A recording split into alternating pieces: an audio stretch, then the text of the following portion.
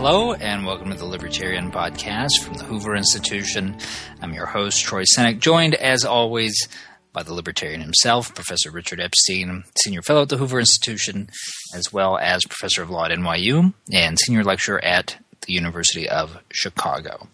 Today, Black Lives Matter and the police. So, Richard, since you and I have last spoken, three incidents, really, that have sort of convulsed the nation, two involving black men being shot to death by police, one a case in Baton Rouge, Louisiana, one in the Minneapolis suburbs, and then a few days afterwards at a Black Lives Matter protest in Dallas, a sniper opening fire and killing 5 police officers, injuring a total of about a dozen. And, Richard, this has been all the country's really been able to talk about the past several days, with good reason.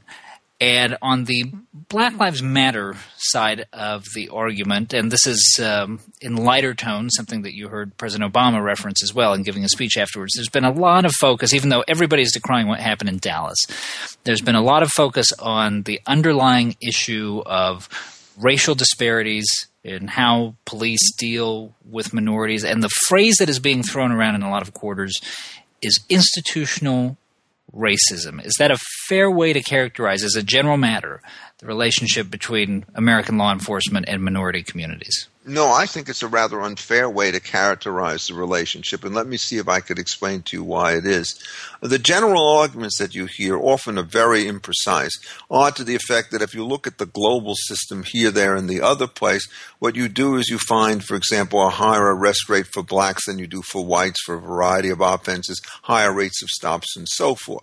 And so there's no question that there is some form of disparate impact. But that's very different from institutional racism, where what you do is you think of a situation where police chiefs get together, major political figures get together, and their job is to figure out how it is that they can maintain an institutional system in which they oppress various kinds of minorities. So if you want an illustration of what's an institutional relationship, there is no question that there are institutionalized affirmative action programs in the United States at virtually every level of life. And it's not real hard to find them. I mean, you look at university policies on admissions, scholarships, promotions, and hiring, and it's all there. You start looking in the business sector, it's the same thing. You start looking at the enforcement policies of the EEOC and so forth. All of this stuff is completely open board.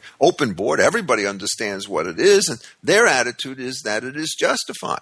If there were anybody today who ever came out in favor of something which sounded like institutional racism, their half-life in a public job is 0.0 seconds. You can't get them to do it. So I think, in effect, that it's a rather inappropriate kind of comparison. And disparate impact cases are extremely difficult to judge because you always have to ask whether or not the naked statistic has to be corrected for other factors, like, for example, the frequency of underlying wrongful conduct. Let's explain that concept a little bit more for our listeners. People who are not immersed in the law may not be familiar with the phrase disparate impact and how it's used in cases like this. Explain what the term means. Sure. I mean, the original attack on the racial practices in Jim Crow in the South was an attack on institutional racism. And as I said, it doesn't take a great genius to figure out when it's done. It's on the public laws and books everywhere throughout the land. And so the initial belief was that you have to stop this explicit disparate treatment, the way in which things are done overtly under the law. And then what happens is people start to say, well, if these people are such terrible racists and we ban them from doing this overtly, they will seek covert situations. And that means what we have to do now is find out whether there's a disparate impact, and if so, can we then infer from that impact the fact that there was a bad motive.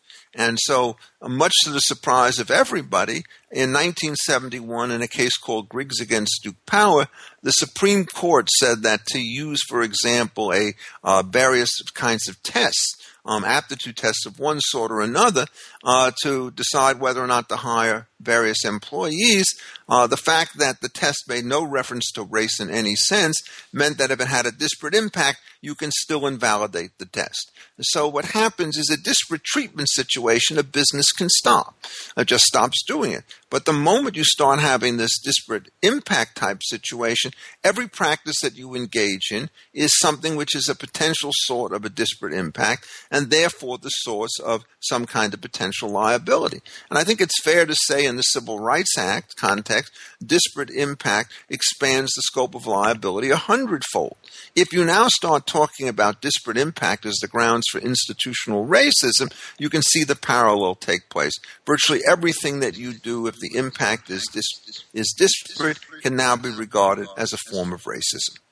You mentioned Jim Crow there as an example of actual institutional racism. As tense as everything is right now, Richard, do we run a risk of understating the actual racial progress that America has made over the last 50 years or so? Well, I'm old enough to remember Brown v. Board of Education. Certainly old enough to not only remember, but to have debated the Civil Rights Act of 1964. And the differences that you see in behaviors today are simply remarkable compared to what they were. And certainly even today at the social level, you see a kind of easy familiarity between whites and blacks, which was just inconceivable in 1954 and probably in 1964. I just recently went to an interracial wedding, and two of the bridesmaids couples were parts of interracial couples. And as best I can tell, everybody seemed to have a fine time, and there was no sign of any tension whatsoever.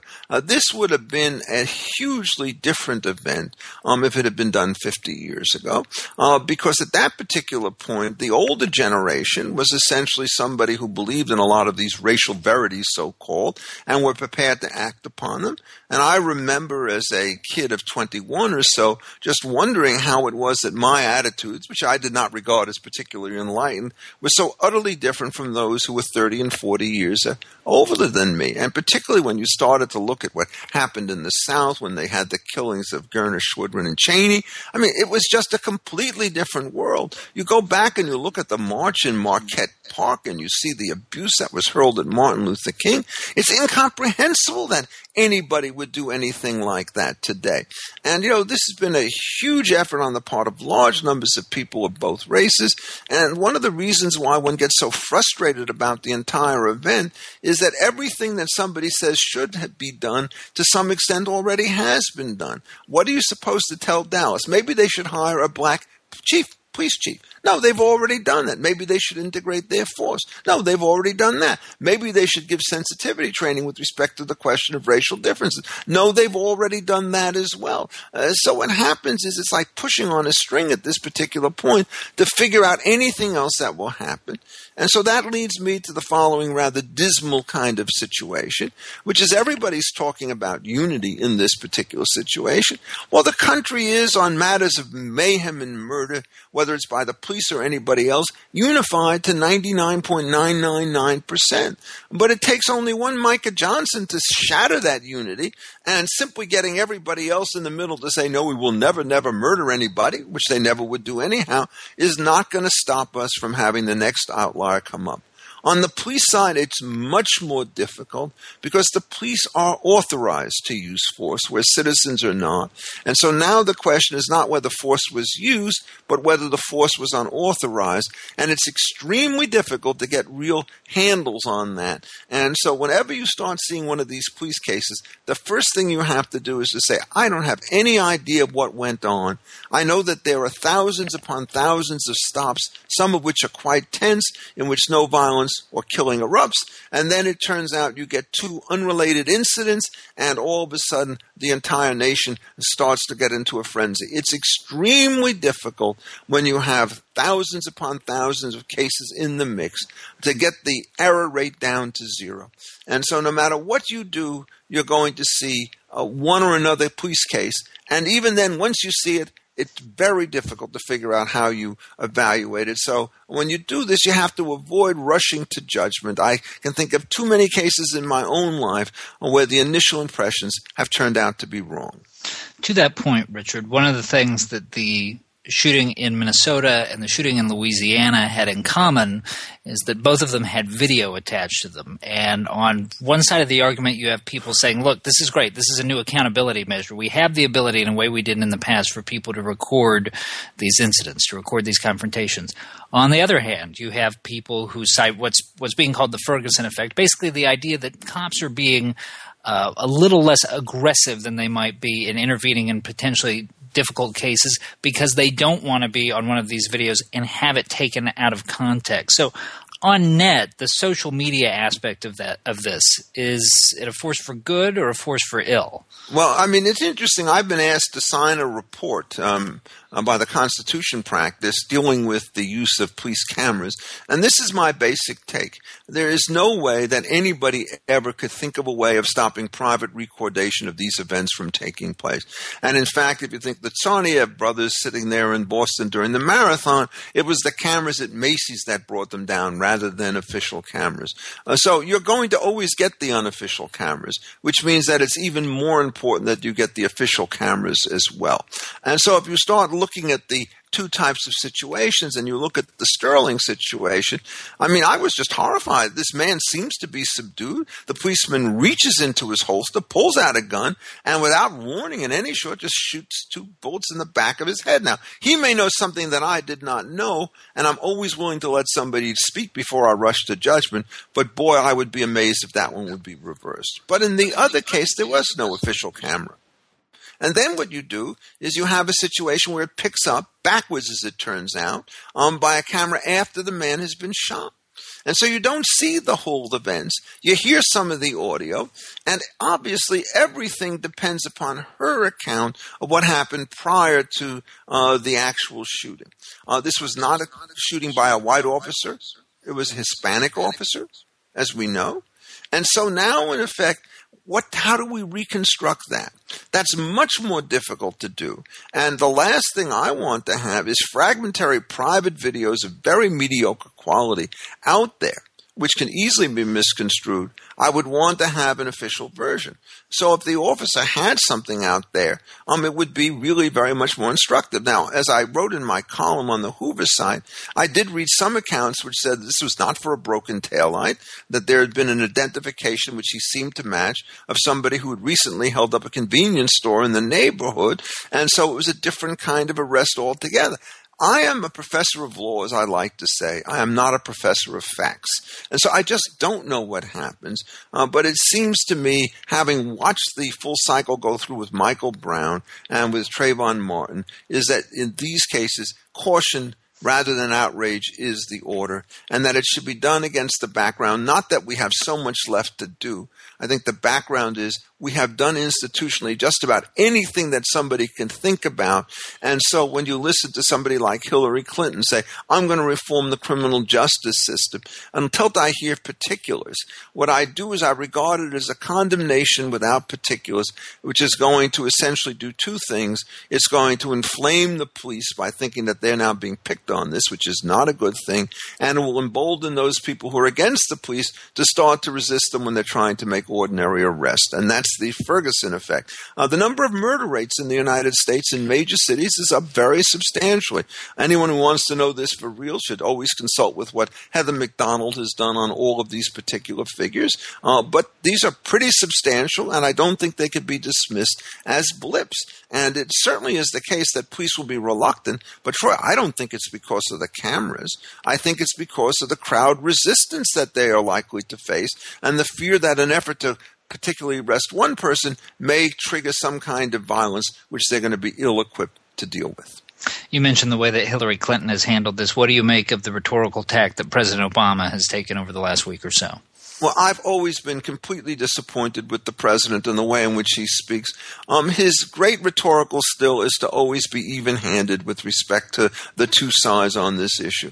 And, I think that even if the Sterling killing was as terrible as I think it was, harder to say that with respect to the Castile killing and so forth. But when you have a running sniper going up and saying, I want to kill white people, I want to kill white officers, I want to kill Jews and so forth, it's a completely different order.